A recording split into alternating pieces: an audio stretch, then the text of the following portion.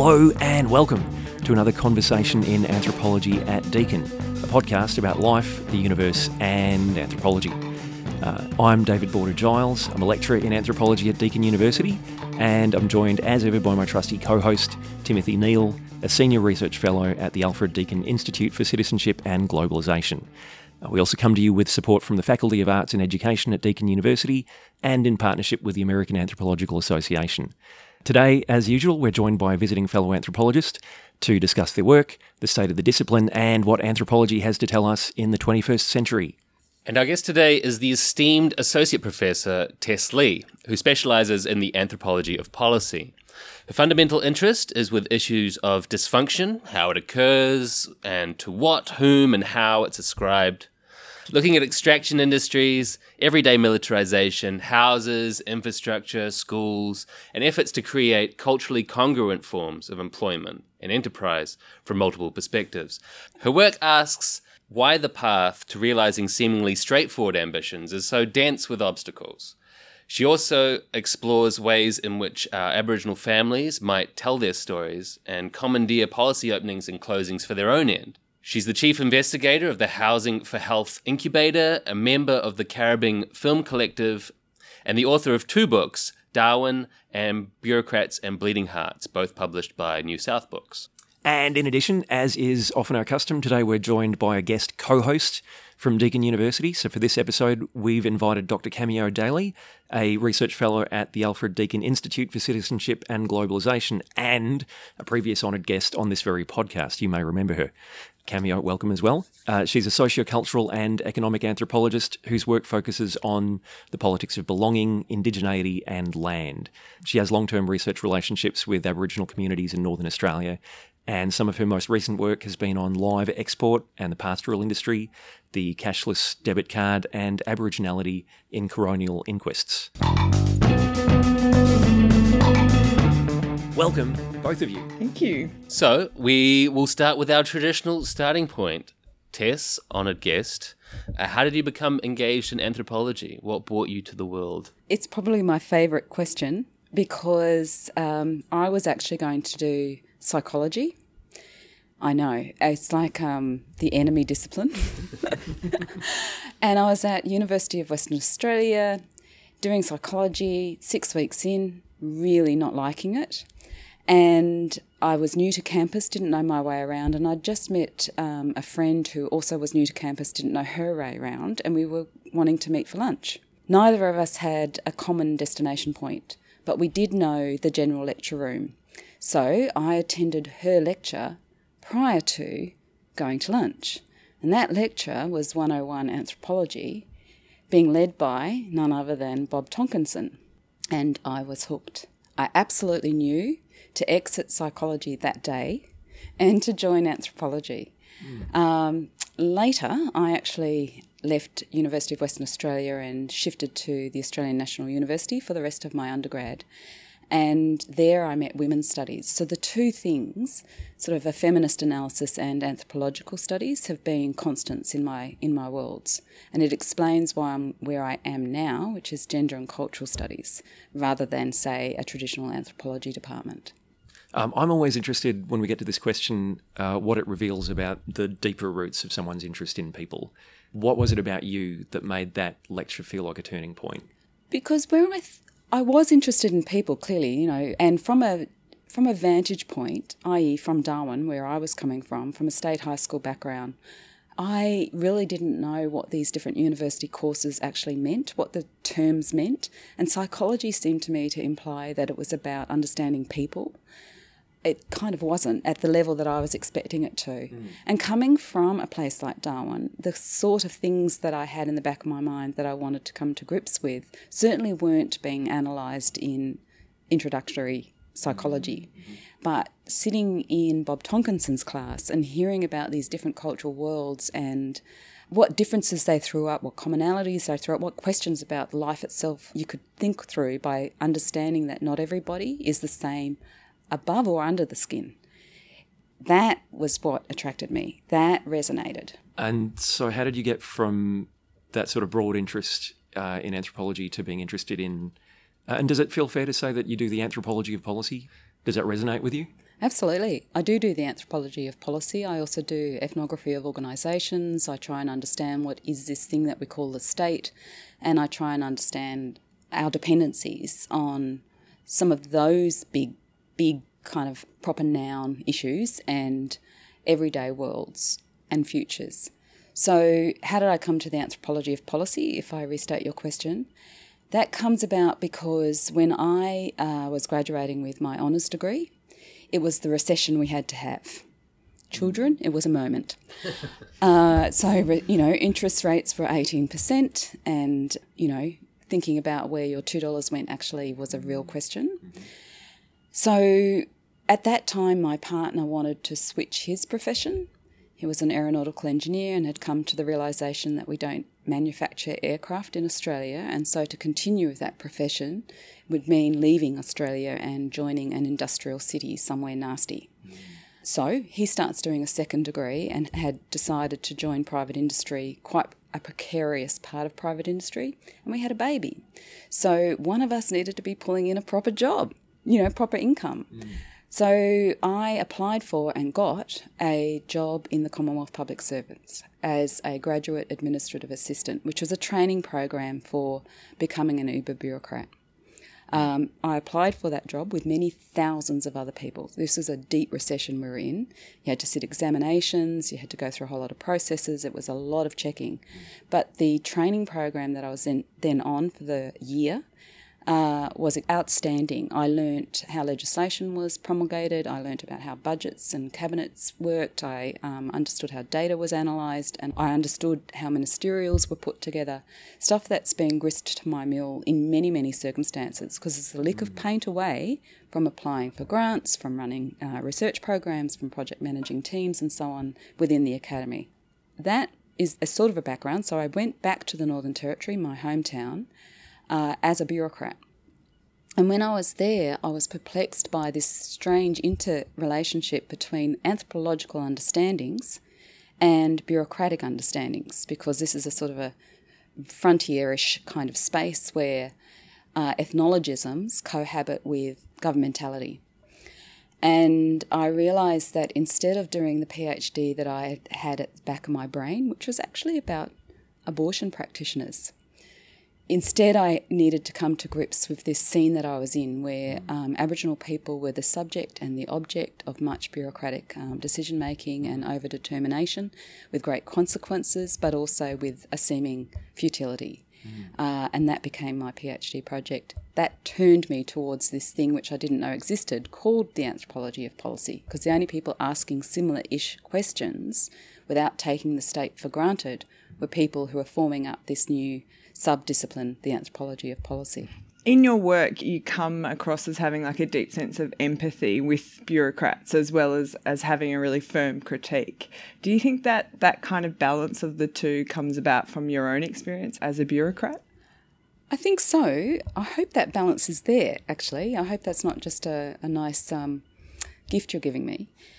I strive hard to get that, because it's too easy to shoot fish in a barrel when you're critiquing all the inadequacies of bureaucratic formations and all the mistakes, all the infidelities, the bad practice and the harms. So it's a switch to then carry forward really an anthropological tenet, which is critical empathy. If I'm in the shoes of these people, how differently am I acting?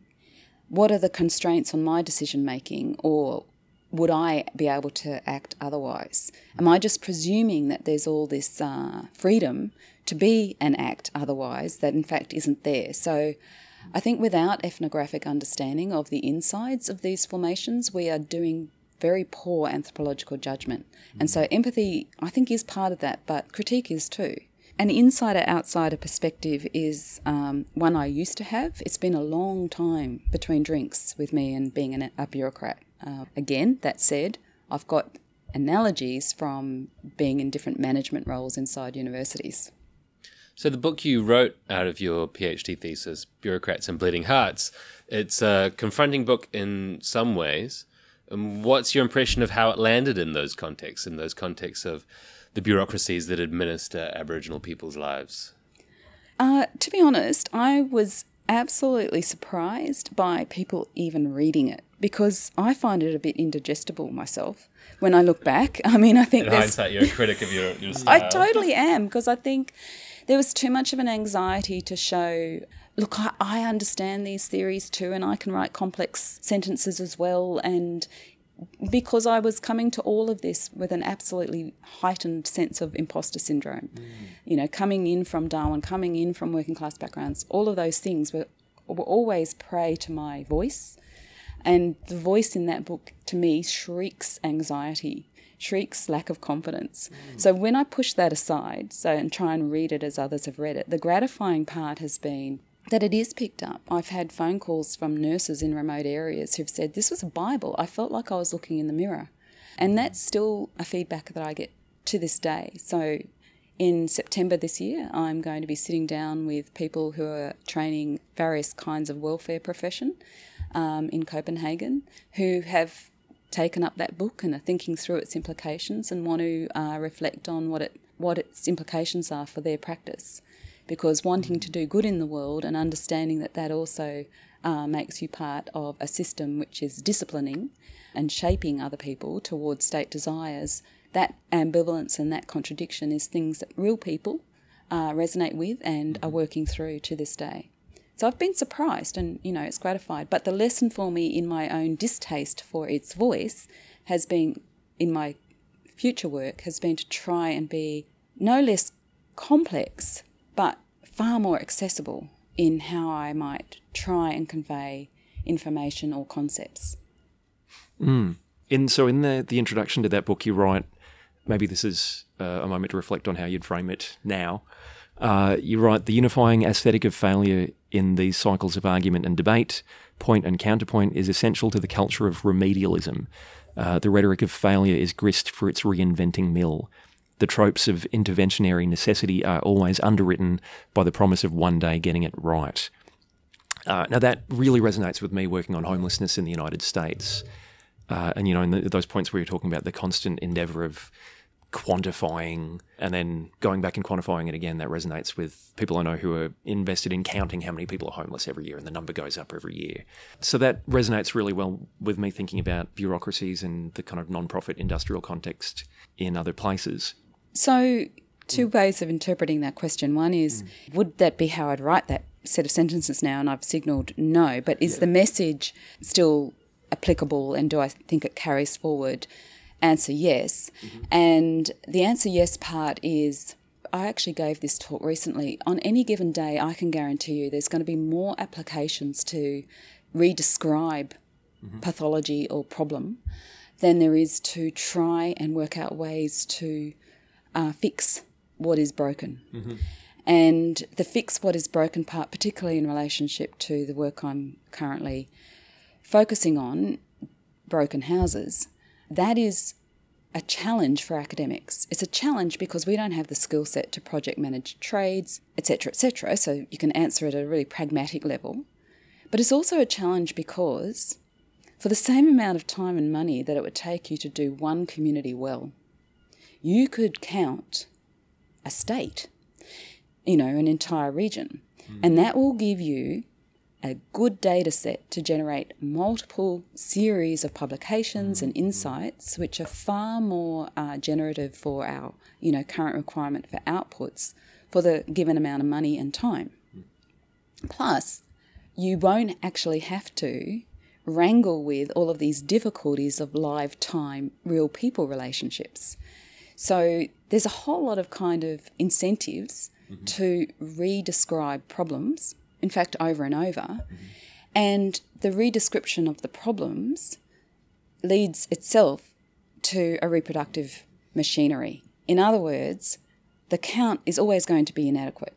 You will always be able to point to the shortfall, the problem with the method, its inapplicability elsewhere, its incommensurability given that you've these new questions that need urgently to be asked, and so on. So you can also make a very good case for why your new description is required now, you know, urgently. Plus, you can make it seem really, really culturally inclusive, because you could probably, if you're talking about Indigenous issues, marshal some Indigenous people to be part of your descriptive count. You can engage community assistance and so on and so forth. So what's not to love? Honest to goodness, what's not to love? Then from a funding point of view, if you sit on that side of the ledger, and I have, you've got a little pot of money and you're trying to make sure that it's distributed over things that are quite transparently good and quite transparently engaged and quite transparently meeting needs. And having it done in some little place that you've never heard of and is actually expensive to get to and can be relativised to be made the same as something that you do in the CBD in terms of engagement, that also affects how you're dispersing these small pots of money, which you have to be accountable for as well. Somebody else is asking you questions about how equitably and fairly did you dispense that money for a given set of outputs that you can then claim. So there's a whole, I think, a set of political economic questions about research. So I think that this reproductive mill thing still holds. Can I say what I would add to it now, though?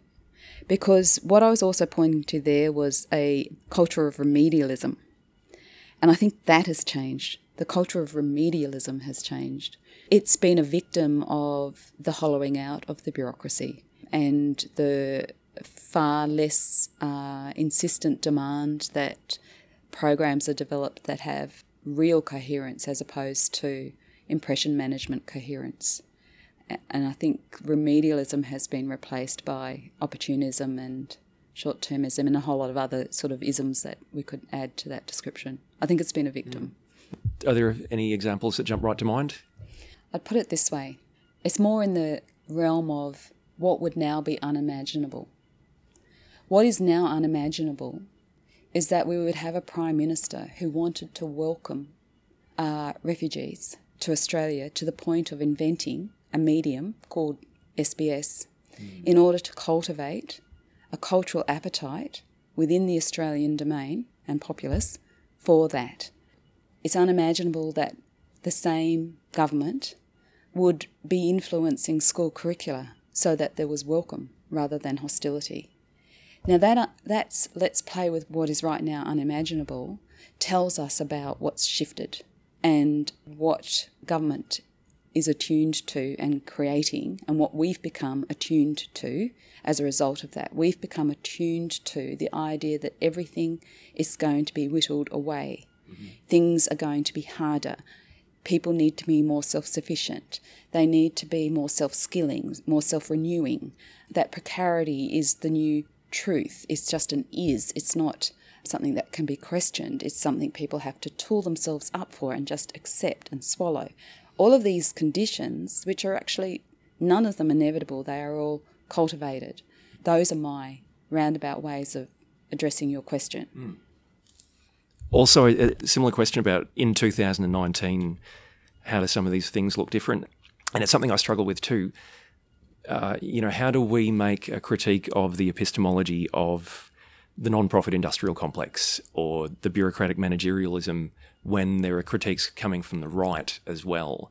This is partly wrapped up in the kind of quote-unquote post-truth moment. So I've been seeing critiques come from the right of the kinds of data created in the homeless sector, right? And people are saying, well, we just don't trust that data because it comes from the liberal, meaning left-wing establishment.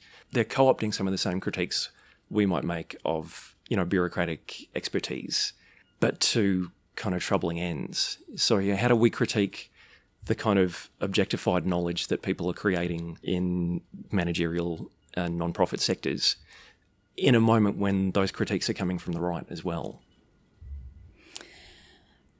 A few responses to that. We can't bulletproof everything, and I think the effort to try creates more and more abstracted sort of formulations where the writing becomes less granular in the very effort to make it conceptually sound and proofed against co-option. Whereas I think what anthropology does is offer detail. It offers grit. It offers the things that are difficult to smooth away. And in so doing, we should be doing that not just in a critique mode, but understanding what these shortcomings are part of. So whatever you're looking at, I mean, nothing withstands close scrutiny. Nothing is as good up close as it is projected to be, our own research included. So just critique without understanding what generates shortcomings, which anthropologically, to stay with the detail, even when we're looking at what things are part of, rather than naming big global things like blaming everything on neoliberalism or blaming everything on, say, post-truth, those sorts of big concepts which more and more I feel quite uncomfortable with because I genuinely don't quite know what's being named. Sometimes the term has become so capacious, its sort of meaning is vacated. So I think for anthropologists we should stick to our knitting and what we're best at, which is constantly, yes, making things complex, but through groundedness. Then if it is taken up by some Nazi, you can counter-arsenal that with the detail that would make that simplification really obvious, that extraction really obvious. But if we've been panhandling in abstractions only, then we don't really have much as a counter-argument. And I think, the vulnerability is sort of built in. And the really kind of the immediate thing that jumps to mind is the way in which you've done this work around that concept of the state, right? And unpicking this idea that the state is sort of coordinated or rational and putting forward an idea of that that's a fantasy and that there's a sort of anarchy within the state that you sort of tease out. And one of my favourite quotes, which has stuck with me for a long time from your work from 2014, is this idea that policy ethnography conducted as an event history or as policy biography enacts its own disappearances. Can you talk a bit about what that means? What I mean by that is if we don't understand that policy wants to represent itself as a coherent narrative in order that it can be opening up a space that justifies more policy. Right? Its rightness. Its rightness. As a paradigm. Yeah, and it authorises its existence, and it authorises and opens the need for the government to actually be occupying this space. So if you realise that that's part of its statecraft is to present teleological versions of its own unfurlings, and that we play into that when we give policy unfurlings very neat biographies, that we have narrativized in such a way that we're only a lick of paint away from how policy people do it themselves. We've lost our anthropology in that. So to try and be more true to actually it's what I call project stutters, it's stop-starts, it's incoherent spreads and disappearances. You have to try and find a way to represent that, to theorise that, without also creating a bit of a dog's breakfast in terms of description. Because if you try and do too much sort of cinema verite in relationship to anarchic unfurlings, I think you've created something that's very rarefied and hard to read. So the challenge of trying to narrate policy incoherence and how coherence is an artefact, which is very skillfully produced, and to honour the skill that goes into producing it, that is what I try and do in my representations of what I see. I'm just trying to call it as I see it and come up with descriptive adequacy. But it's difficult because all the tropes that are available to you and the demands for coherence, for a verdict, almost an evaluative kind of posture, to say, well, did it do what it did, as if we are removed from it. That's actually a very omnipresent demand. It's very hard to resist. That kind of counter-evaluative framework after evaluative framework. Yes, we're mimicking the techniques and we're buying into, I think, a form of representation which is actually untrue to the subject matter. But that said, it's actually really, there's not too many models for how to do it differently. And so I've recently started to theorise different ways to approach the very difficulty of it, but to describe it. So I think about what is policy when it's artefactual, meaning it's paper, it's legislation, it's a regulation, it's a document, it's a report, it's a decision by a funder, it's, so it's got this sort of entity quality. So I'm calling that policy artefact or the artefactual, versus what it is when it is more ambient. It is embedded in our surrounds, it's saturating our conditions, and it's got its haunts. It's policy decisions that were made some time ago that have disappeared. We don't know what that decision was, or set of decisions, plural, those enactments were, but they are definitely conditioning what we're in. Like, to make that really concrete, they are conditioning where the street was laid. They are conditioning how that subdivision was made. They are conditioning, how high the building that we're sitting in right now was able to go. So this, I would argue, is part of our policy ambient, that we are saturated within policy decisions, past and present and future, all the time. So now I'm trying to think about how we move between the artefactual and the ambient and describe the two. And you have to play with temporality in so doing. I think one of the really tricky things about it is the artifacts that you want to draw attention to are almost by design complex and boring. Yes. And this, I was reminded of this by the paper that you were one of the authors on with Kirsty Howie on Paper Fair. And what you were describing in that case was, the masses of paper that aggregate around land use agreements for the use of Indigenous land in the Northern Territory. Just these boxes and boxes of paper that have become routinized, but also just so incredibly complex that even to describe them, to make the artifact interesting, is to go against its design, almost. Yes.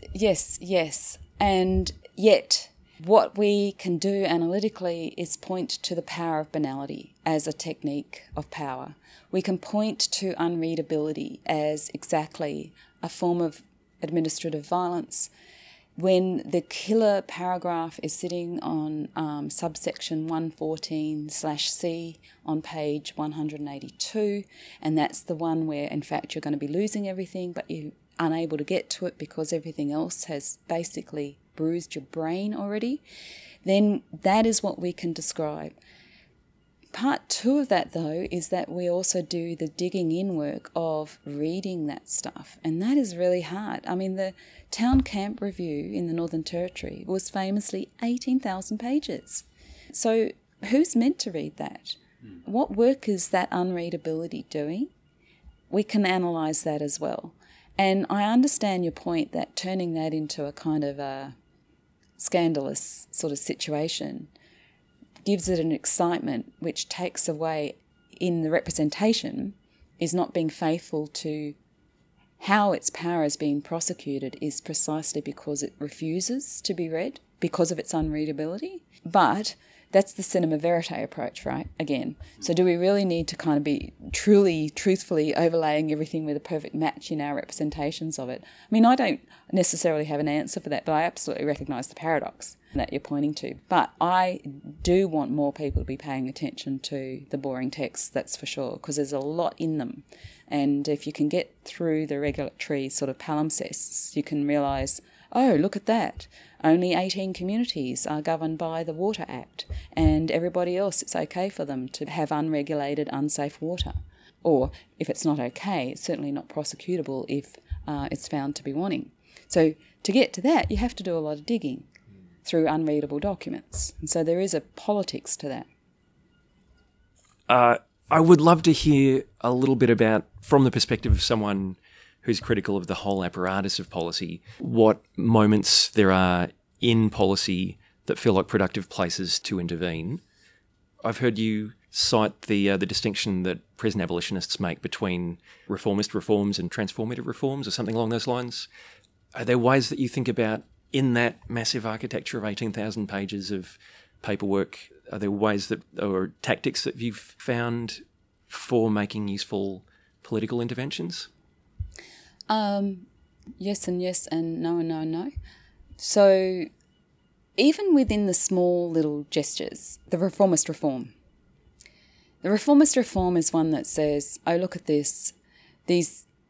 Don Dale Juvenile Detention Centre is a really unpleasant environment.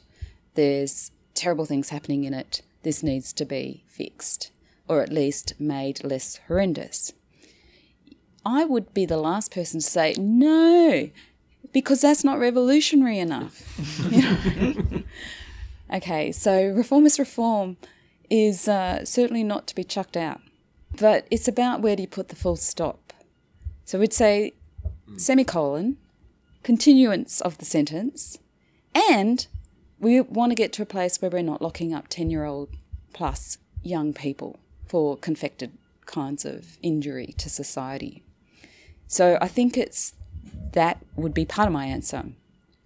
Then I also, in breaking down what policy is and what it isn't, you can be far more precise about using it as a tool and far less imprecise, relatedly, about not just blanket calling for better policy as if that has any meaning. It's another kind of capacious get-out-of-jail-free term that analysts too freely use to just conclude a critique because they don't know how to get out of their own muddle.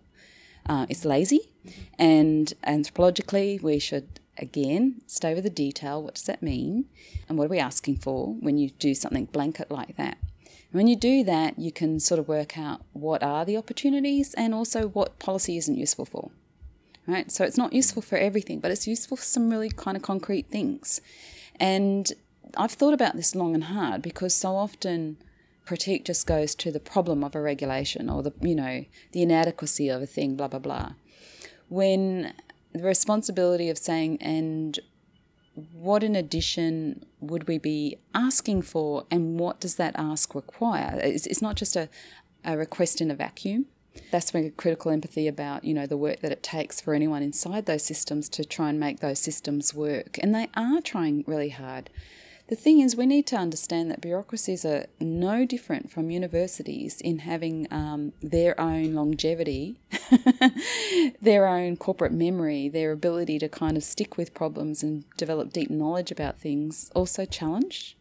The sort of the scientific and technological areas that you work in, Tim, are probably some of the last frontiers where actual scientists might accrue some deep knowledge about fire in this particular region and have been at that job for, 10 years, say.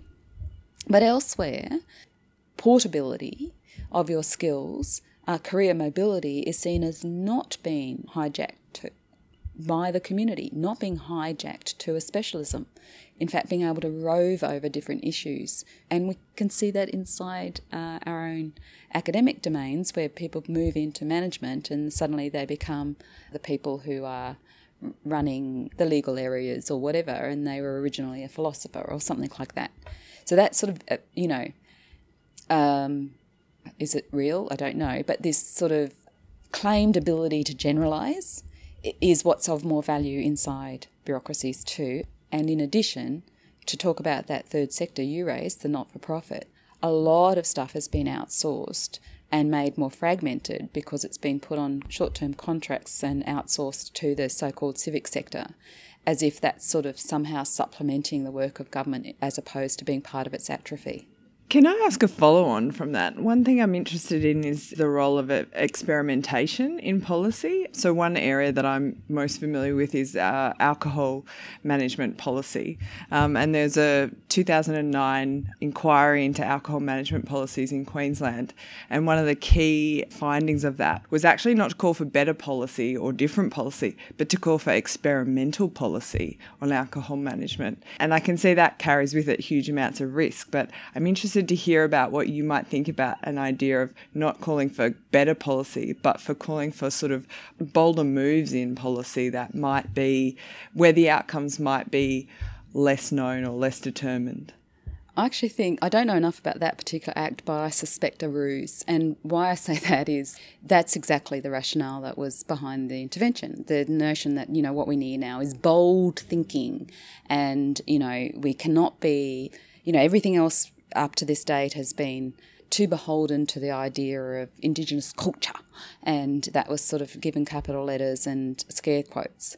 And so boldness and experimentation also raised my alarm bells because, of course, the Northern Territory is the agar plate for exactly that, for everybody, because constitutionally it's allowed. And that means you get so much roguery in what transacts. And, there are people experiencing the toll of that.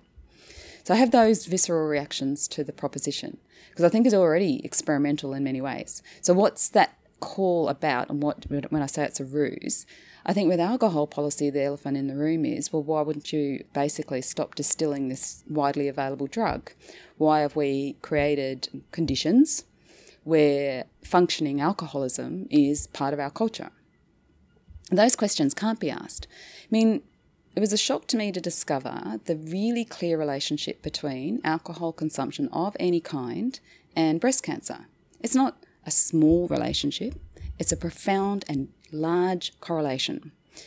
The British Chief Medical Officer, female, tried to say we need health warnings because this is as profound a relationship as smoking is for lung cancer. She almost lost her job in just saying we should do this. Now, the call for bold policy and experimental policy, what's that disguising? I think it's disguising the conversation where no one's wanting to have about what are we doing with available social drugs in our society and which ones would you now make legal and which ones wouldn't you if you could start again. And I'd imagine that perhaps alcohol might be one of the ones you'd be a bit more careful of if you were doing it from a bold and experimental but also let's go back to my idea of the ambient, not already saturated grounds which are predetermining the constraints for thinking. Would now be a good moment to follow up about the Housing for Health Incubator? Absolutely, great. Which is a project I know you've been involved in, and it's a way of thinking about how to productively intervene in policy. Could you just tell us a bit more about it, where it came from, and also, along similar lines, can you tell us how you ended up in a housing protest in New Orleans in your activewear? Oh my goodness. You guys have got spies. All right. So... Facebook. I saw this. You were in New Orleans, Cameo. I'm not going to trust you again. So Housing for Health Incubator, the term Housing for Health comes from the work of Health Habitat, which are a not-for-profit company that have been in existence for at least 3 decades, founded to try and deal with living conditions in Indigenous communities, and in particular to try and find a way to focus on those things inside a house that accord the means for any householder to prosecute what you might call healthy behaviours, i.e., that there's safe water coming in and there's wastewater going out, that when you go to turn on the electricity you don't blow yourself up, and you can safely store and prepare food, you're not exposed to toxins. So actually there's really nothing in the list of things that you would focus on that any of us should think, what the actual hell are you doing, trying to make sure toilets work? So it's really kind of basic sorts of propositions. But making sure that the health hardware, i.e. those things that offer those functions, the taps, the toilet fittings, even the washers, function as they're meant to, requires more than just looking at it or more than just guessing that it will via a Toyota survey. We drove past that house. It looks like it's in new condition. We reckon it fits the bill. We'll just give it a tick, which is not that far away from how it is and can be done. So going inside and actually pressing things, flushing things, testing things with yes, no answers, no room for ambiguity answers, and then fixing what you see to be at fault is the heart of this Housing for Health methodology. It's called Survey Fix. Survey and fix. And it comes from the mantra of Fred Hollows, which was no survey without service. So 6 months later, when you have gotten licensed trades in to fix those more complicated things that you can't just do on the spot, survey fix again, have you improved the function of the health hardware? Now, I was really taken with this program because of its high practicality, but also because when it's been measured, and it has been in New South Wales, which has been the most consistent jurisdiction to apply Housing for Health methodologies over time. They measured communities that have systematically had their health hardware repaired and maintained versus communities that haven't. In terms of childhood infection hospitalisation rates, there's a 40% reduction. That's a very big kind of impact for making sure people have the means to implement the things that everyone's telling them they ought to do.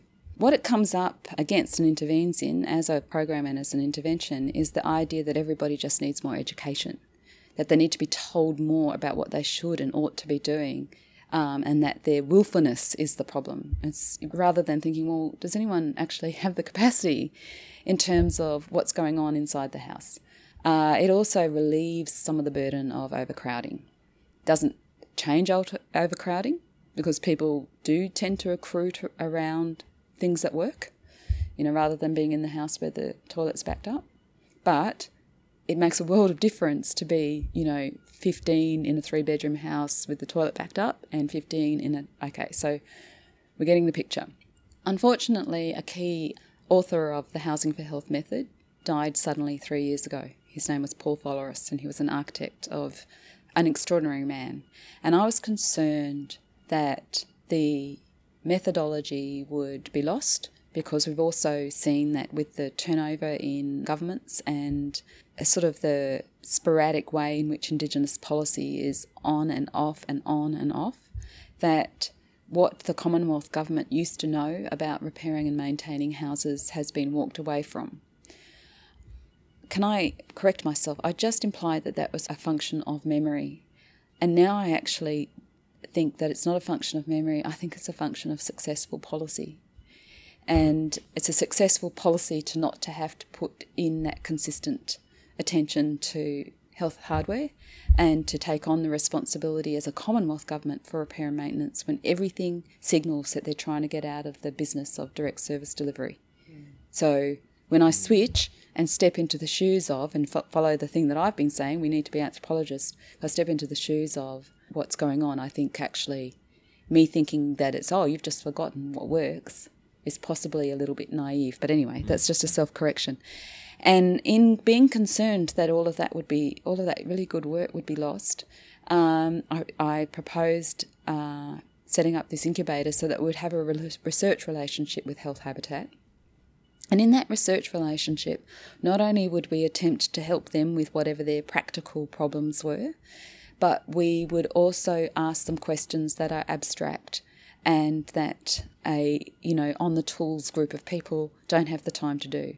And those questions concern, how would you make this consistently applied? How can repair and maintenance be something that is consistently done? It's not accidental, it's not sporadic, it is just taken for granted that it is well funded and well done.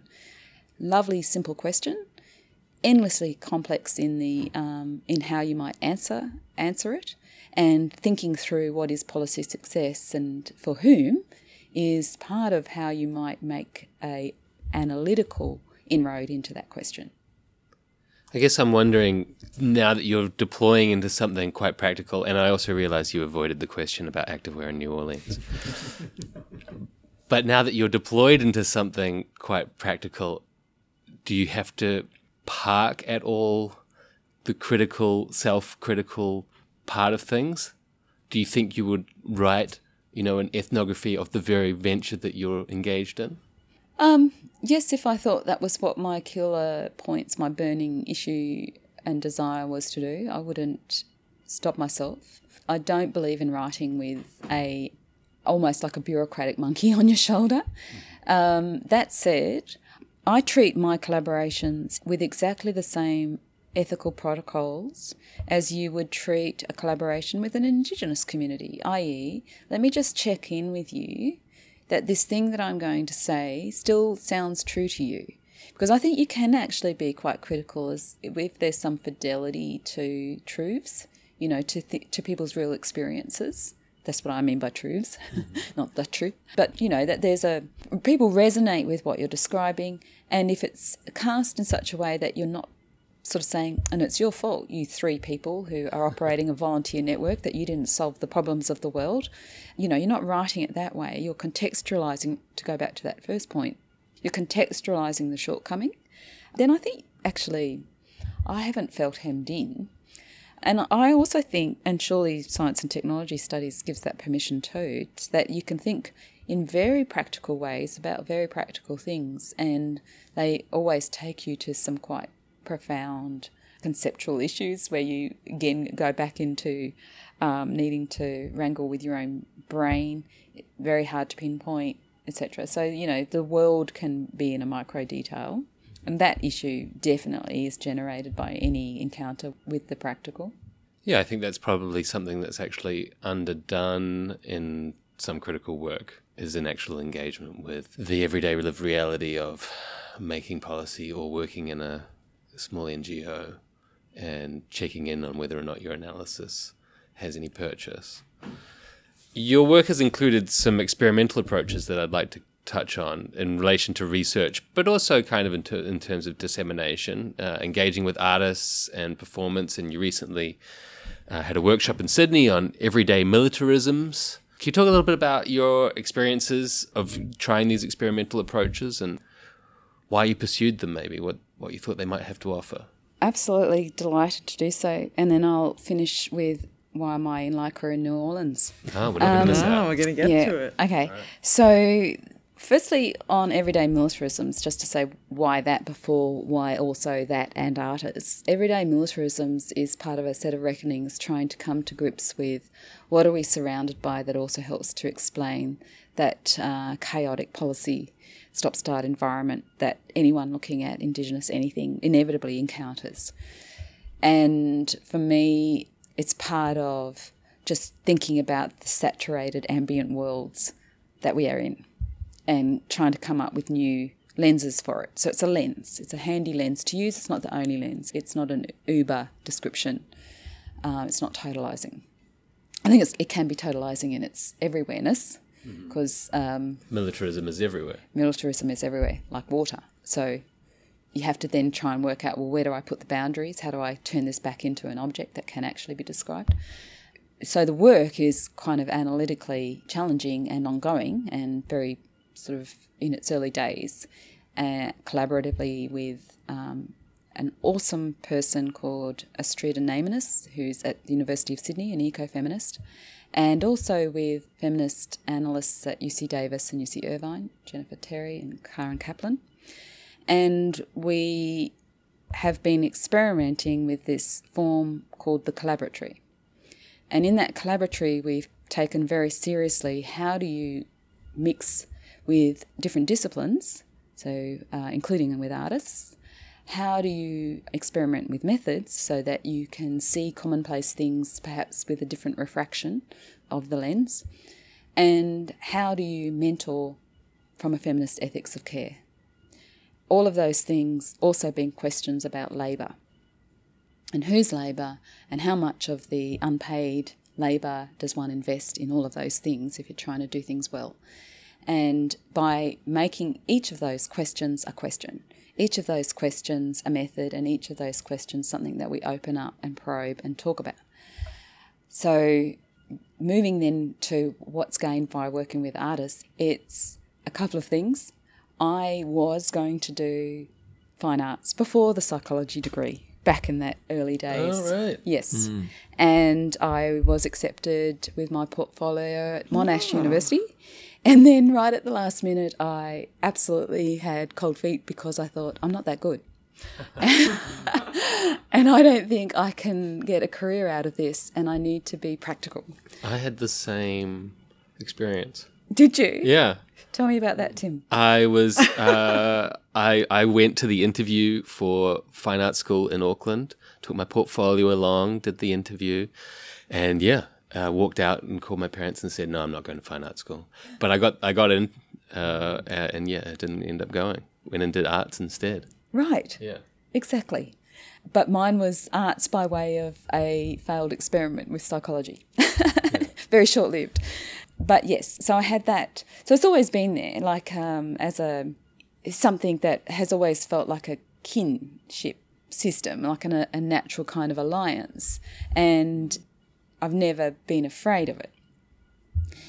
I don't like all art. It's not like I suspend my own critical judgment, and I don't like all artists. I mean, that's not, it's not just a happy kind of, I know, it's like, but I thought about, I've thought about this, and I think it's not often said, because it doesn't change the way the world works, right? You're still looking for people who are good to work with, who you have affinity with, that you have camaraderie with, that this is going to be a little bit joyful as well as generative. You trust them, you trust that they're going to be contributing, you're not going to be left rowing a boat on your own. All of those things, all those requirements still obtain. It's not just magic happens because artist. So that all said, working with artists and filmmakers and people who are working, say, with sound or, coming at issues, commonplace issues differently, just makes everything open up again to new forms of thought and probative analysis. And trying to refresh yourself in that way is what I'm seeking there. And I would say the same when I work with veterinary epidemiologists, which I've done, and pursuing the question of rabies, not if, but when it comes to Australia. And that kind of working with people who are thinking about issues that are got affinity with what you're looking at, but is coming at it very differently, if you're open-minded enough, and also have a sense of, I don't need to become that, but it opens up questions for me and new ways of thinking about it, then, and I'm endlessly curious about what other people make of things.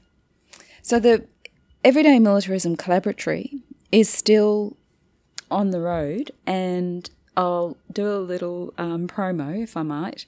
We are meeting at the American Studies Association conference in Hawaii early November, and we're going to collectivise beforehand and perform our research. You look a little like you're wincing. I'm wincing, and I'm kind of hunching my shoulders as I describe it, because this is really out of my comfort zone. My idea of a nightmare is karaoke. I love karaoke. I know. As a side note, we're doing karaoke later on with Tess. Yeah.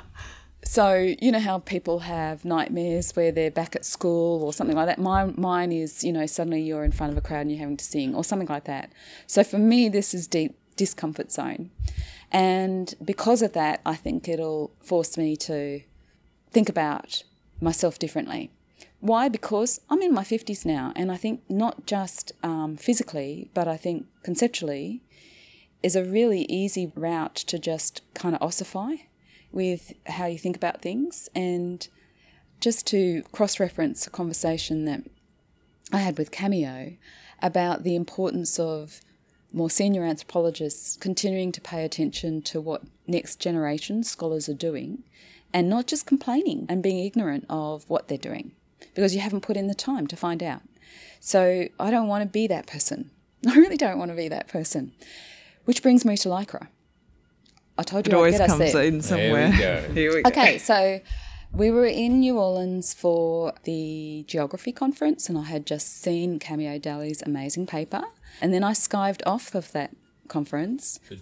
I skived off because, as part of the Housing for Health Incubator, a postdoctoral fellow, Dr. Liam Grilly, is based most of the time in New Orleans, and we're trying to both understand what's particular to New Orleans, but also use the refraction of New Orleans to rethink what are potential presences and futures in Australia.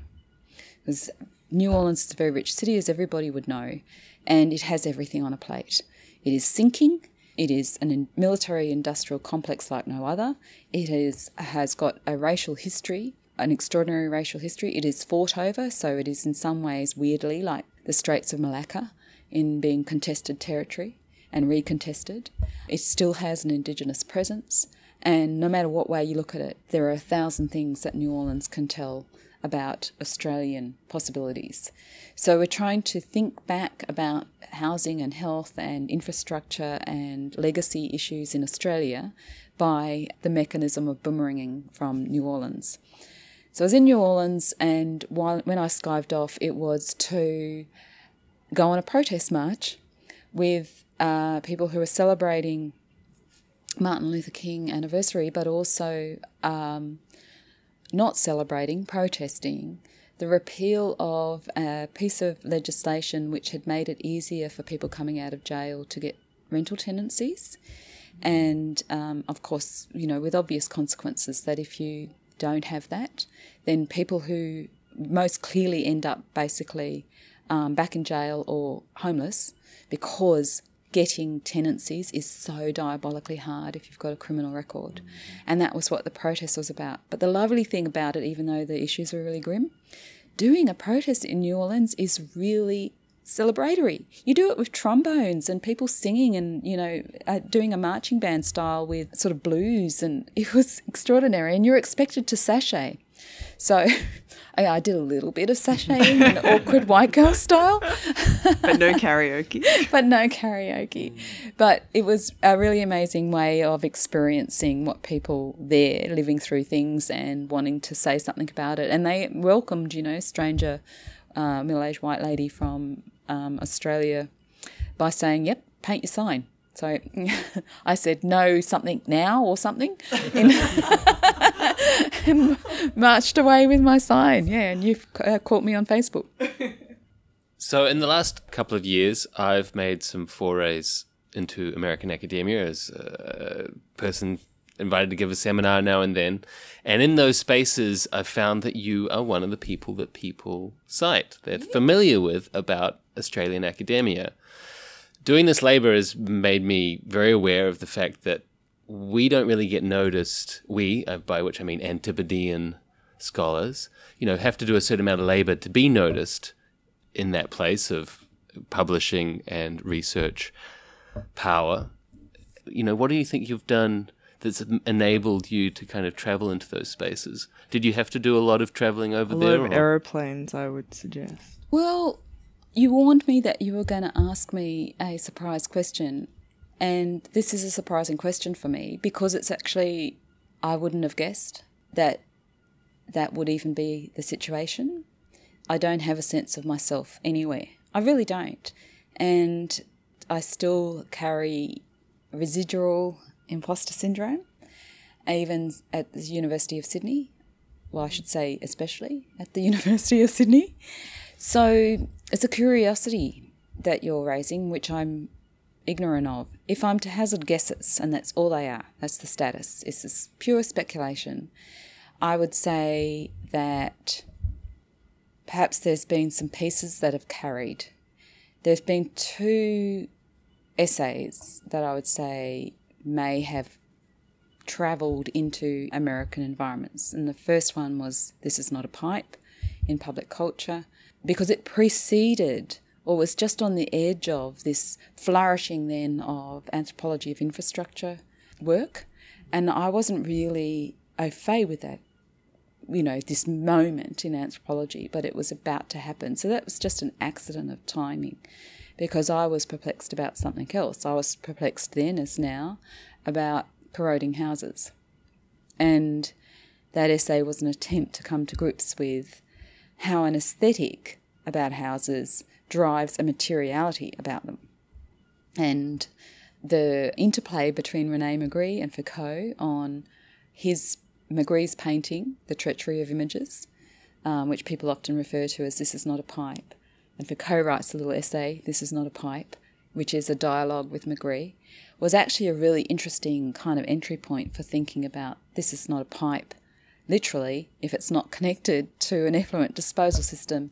And if a pipe is not a pipe because you can't smoke it, a pipe is not a pipe if it's not connected. This is not a house. So that was sort of the set of entailments I was sketching there. And that had a bit of a life, that sort of took off a little bit. And the second one would be an overview of anthropology in the Annual Review of Anthropology, which is an American journal. And so it's a bit of a one-stop shop if you're wanting to get, quick pulse reads on key issues. And that did not travel in Australia terribly well. In fact, people don't like it at all. And I got a bit of... You ran the water cooler. And I got a bit of pushback. And if I had a chance to rewrite it, I'd probably get more pushback because I was trying to be really polite. And now I would just say gloves off. I wouldn't hem my bets in the way that I was in that essay. But those are my only 2 explanations. Because I don't travel there all that much. I have been there for very undercover work, and I had a Churchill Fellowship. And I spent 6 months dragging myself around North America trying to come to grips with how to improve Indigenous education.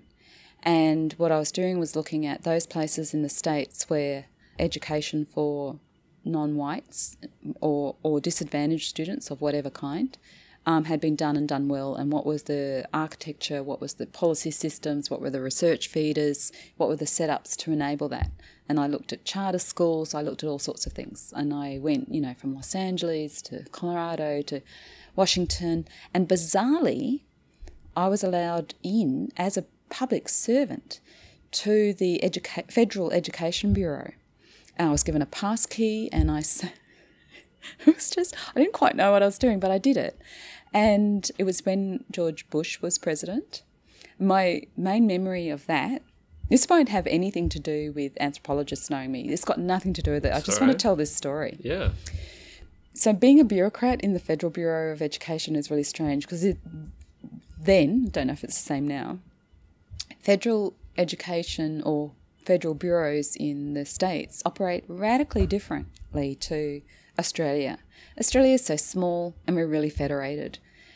Really, the United States is, of course, a federation of countries, sub-countries, and with vastly bigger populations. And the federal government there, in terms of those bureaus, they really prosecute around 7% of what affects populations policy-wise. I mean, they're in charge of the big things, right? The military expenditure and stuff. But mostly things are done within the states, like, Colorado, and then within provinces and within metropolitan regions where taxes can be raised. Taxes can be raised within districts, which is extraordinary. And that's why they have voting systems for things like school boards and blah, blah. So it's a really difficult, the differences are extraordinary. But what was really interesting was this culture of difference within the bureaucracy. So you had non-white people occupying pretty much non-jobs in the lower floors of this high-rise bureaucracy. And on the upper floors, Bush had populated the bureaucracy with Texans. And so you had all these Texans who, if they were women, they were really smart-looking. They had beautifully Botoxed faces. They had straightened hair and pouty lips. And to a person, when helicopters went past the building, they would stand to attention because it could be the president. They would stand to attention because it could be the president. And on each floor, there were photos of Dick Cheney as well as President Bush. So I don't think that's what gave me renown, if I have any, in the United States, but it's a vignette about the United States that heard it here first, folks. An incredible scene. And we all stand and salute you, Tess.